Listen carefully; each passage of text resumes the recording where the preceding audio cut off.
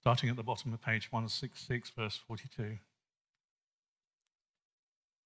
They devoted themselves to the apostles' teaching and fellowship, to the breaking of bread and the prayers. Awe came upon everyone because many wonders and signs were being done by the apostles. All who believed were together and had all things in common. They would sell their possessions and goods and distribute the proceeds to all as any had need. Day by day, as they spent much time together in the temple, they broke bread at homes and ate their food with glad and generous hearts, praising God and having the goodwill of all the people. And day by day, the Lord added to their number those who were being saved. 2 weeks ago, I stood here and said that my sermon was based upon 2 books.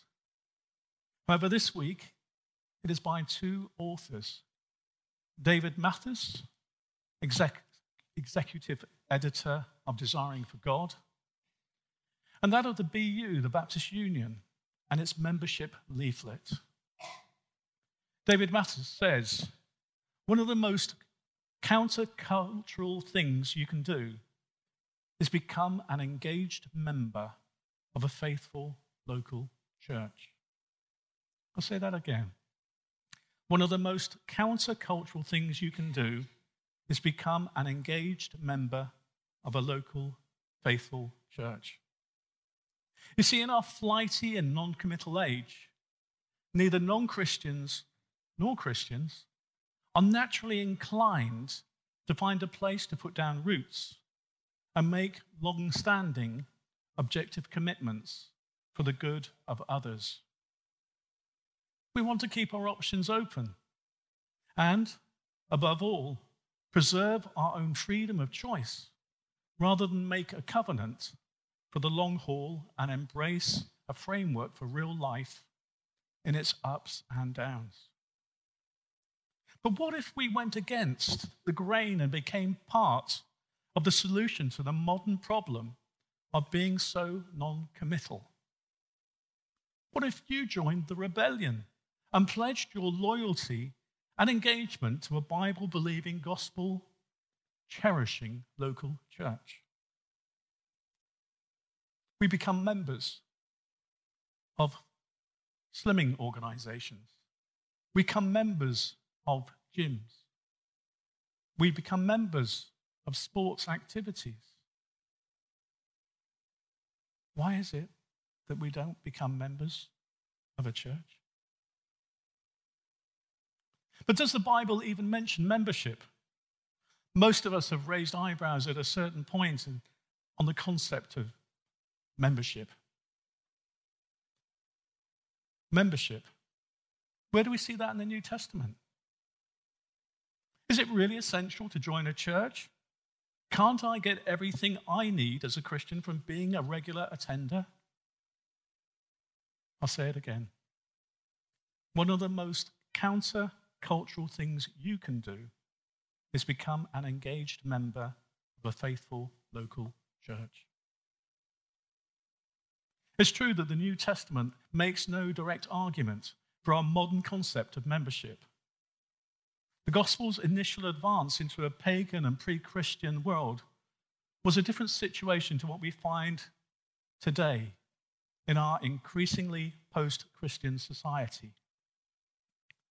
The complexities of life 2 millennia later make church being difficult, but it is as important as ever. Not only are we less inclined to make firm commitments, but our cities and towns are much bigger and church options more diverse. But whether you call it membership, partnership, or something else, the New Testament assumes some form of committed, accountable belonging as a reality for every true follower of Jesus. Each Christian has a definite place of local belonging. To be baptized is to become part of a particular local body. In the New Testament, John Piper observes, to be excluded from the local church was to be excluded from Christ. Now, I have 6 reasons, among many, to go against the non-committal grain, to put down roots, join a particular local church, and be as involved as possible in the life of the church. The first one is for your own assurance. Being accepted into membership in a Bible-believing, responsibly led church rightly gives affirmation and reinforces confidence that your faith is real. That it's not your own private, self-made religion, but part of the faith that once for all was delivered to the saints. Jesus gives his church the keys of the kingdom of heaven. And according to Matthew 16, verse 19, whatever you bind on earth shall be bound in heaven. And whatever you loose on earth shall be loosed in heaven.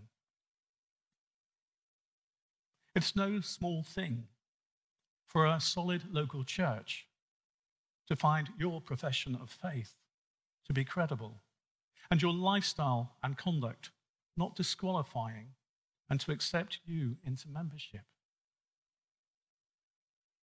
There is much more grace to be experienced in this for our assurance than we, or most of us, know. Secondly, it's for the good of others. This is perhaps the most overlooked reason for joining a church. In our tendency to self-focus, we consider the reasons relating directly to us, but overlook how our membership relates to others. Our belonging somewhere establishes a base from which we can reliably care for others.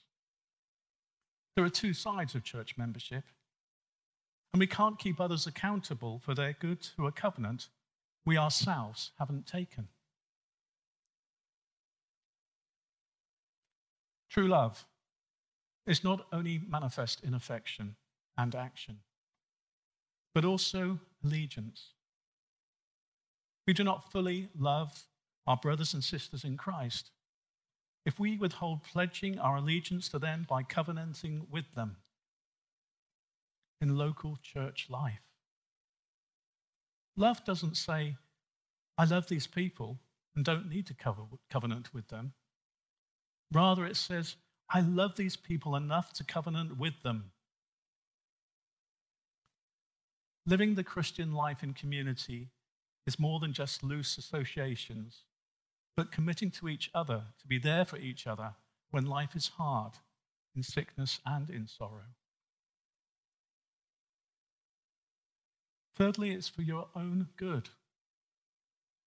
On the flip side, it is for your own good to have others committed to genuinely caring for you in Christ.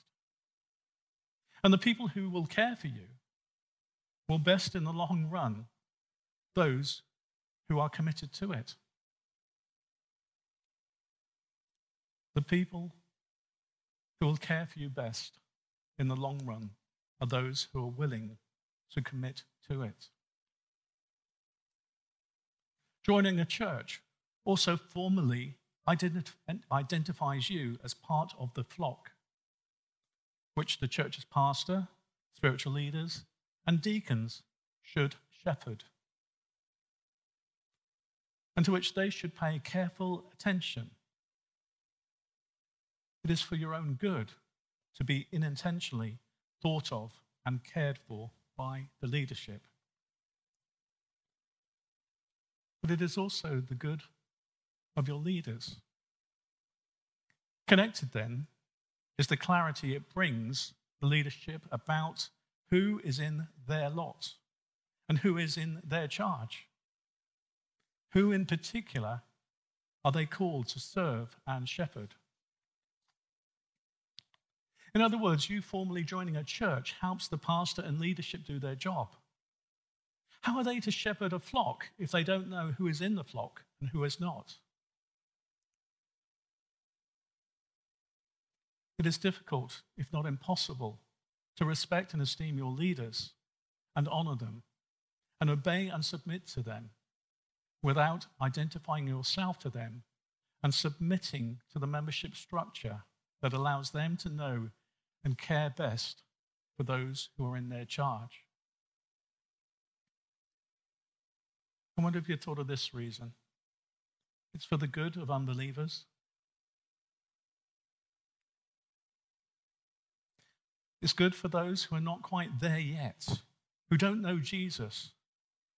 Because we reach out and show Christ better as part of a committed, stable community. You know the scripture. By this, all people will know that you are my disciples, if you have love for one another. A Lone Ranger Christian doesn't make the best witness for Christ. Rather, someone who is grounded, has a home, and is part of a solid covenant community of support is best prepared to draw others into the kingdom. The complexities of life in the 21st century make belonging to a local church as difficult, as important as ever. Community is increasingly important in our witness today. As Christians who are truly faithful to the service and to the voice of Christ find themselves more and more the minority sector or society, we need other believers to point to so that we're not alone in our seemingly strange views in both in history and today. And the whole community together serves to put Christ on display better than individual Christians can do alone. This happens best not by fly-by-night, uncommitted associations, but in deep, committed, long-standing, life-together relationships in this time-tested arrangement called the local church, established and upheld in the wisdom and power of Jesus himself. But finally, on the first part, it is for your own perseverance. Finally, covenanting with others now, not to let you wander from the gospel, without pressing hard to bring you back, may one day prove priceless for your perseverance in the faith and your eternity with Christ. It is all, after all, as Jesus said, the one who endures to the end will be saved. In a good church covenant, we yoke ourselves to accountability while we're in our right minds. In case somebody sins and sin gets a foothold in our hearts and binds us from the truth. Church discipline is hard, but so good. The purpose is always restoration. And God often has been pleased to see this difficult means to pour out his striking grace. In James 5, verse 19 and 20, it says, "My brothers, if anyone among you wanders from the truth and brings someone back, let him know that whoever brings back a sinner from his wandering will save his soul from death and will cover a multitude of sins."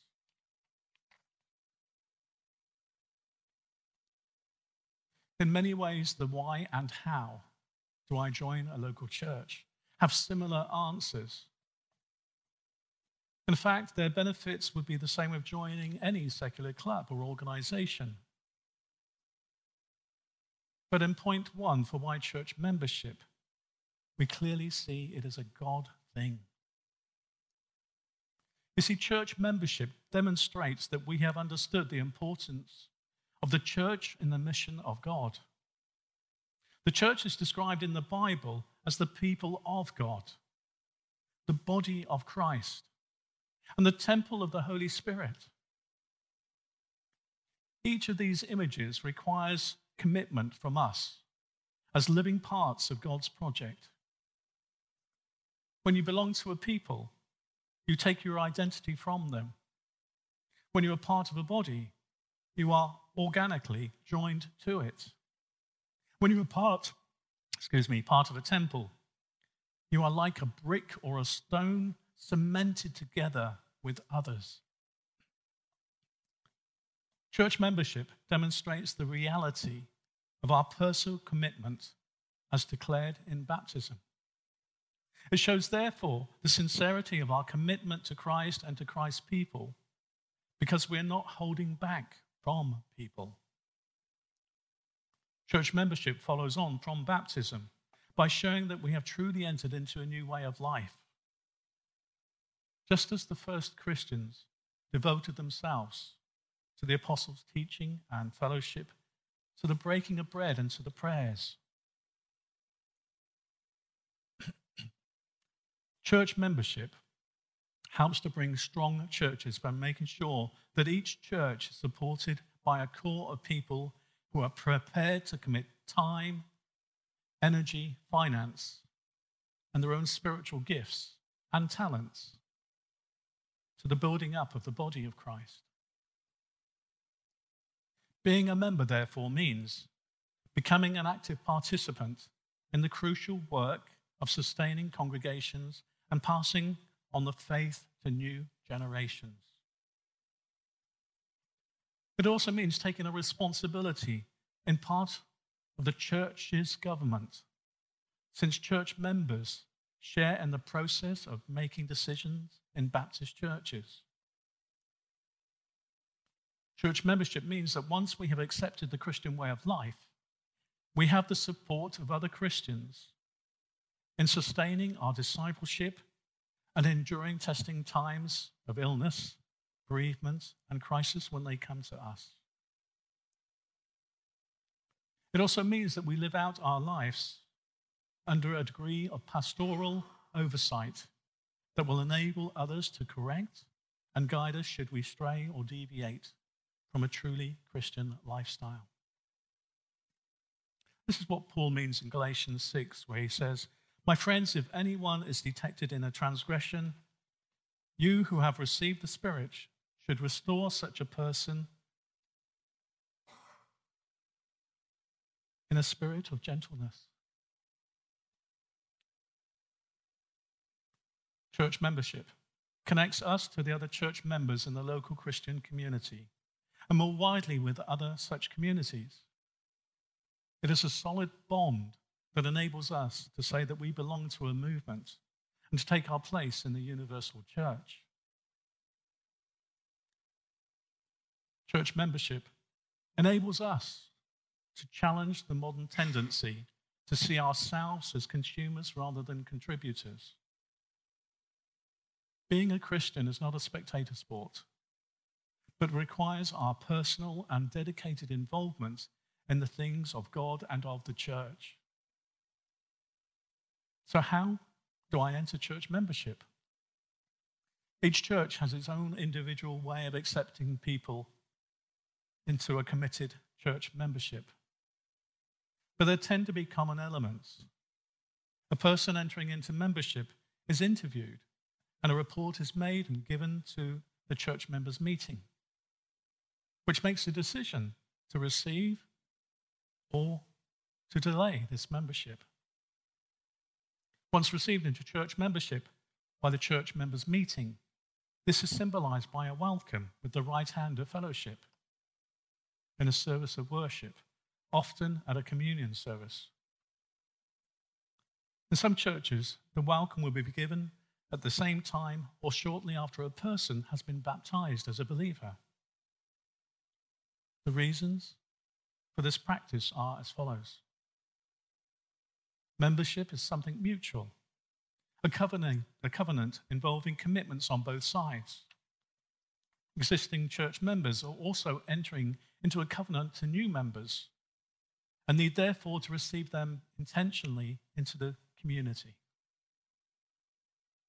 Membership is based upon a personal commitment to Christ and the public confession of Jesus as Lord. Each person's testimony needs to be heard. Churches will want to understand the shape a person's journey has been. And if they were baptized, or if they were coming from a different denomination which practices infant baptism, whether they've been confirmed, and how would they feel about being baptized as a believer? It's very important that every church member should be able, with good conscience, to uphold a church's understanding and practice of faith. If not, they might be happier in a different church, a different congregation. And so it's important to clarify these things at the beginning so that they do not regret their decision later. When somebody asks to become a member of a local church, the interview gives a good opportunity to talk about how they might contribute to its life and find out best ways that they could use their gifts and opportunities to serve. Some Baptist churches insist that each person requesting membership is baptized by immersion as a believer before they can become full members of the church.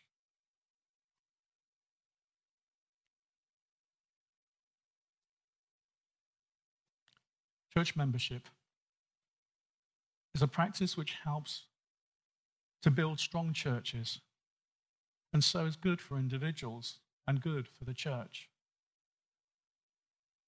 Putting these arguments aside, Baptist churches must have official members to make decisions, to say, vote for a new pastor, or to ask for an existing one to leave.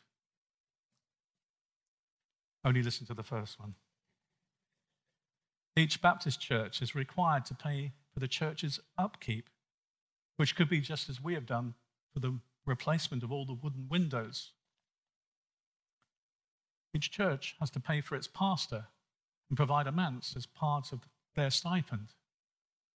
We do not have a manse, so the church provides Liz and I with manse allowance to pay towards our mortgage. You may be surprised to know we get no financial support from the Baptist Union.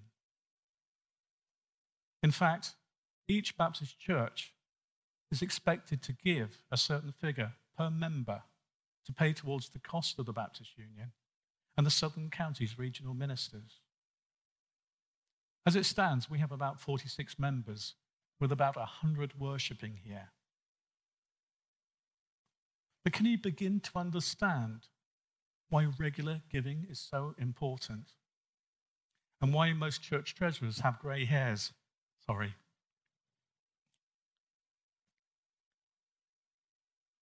You see, if you and I do not give, it will be us that suffers. Last week I said to Mike that he would have got some brownie points from our treasurer when he said, in what he said, today it is my turn. If you kindly give via bank transfer, have you had better income coming in since when you first did that? If so, have you increased your giving? You see, we are quick to reduce it when things get tough. If you only give when you attend church, would you consider setting up a standing order in order to help with regular budgeting? I've not really meant to end with finances, but it is part of our role, it's part of our commitment, and part of our duty as church members and worshippers to give.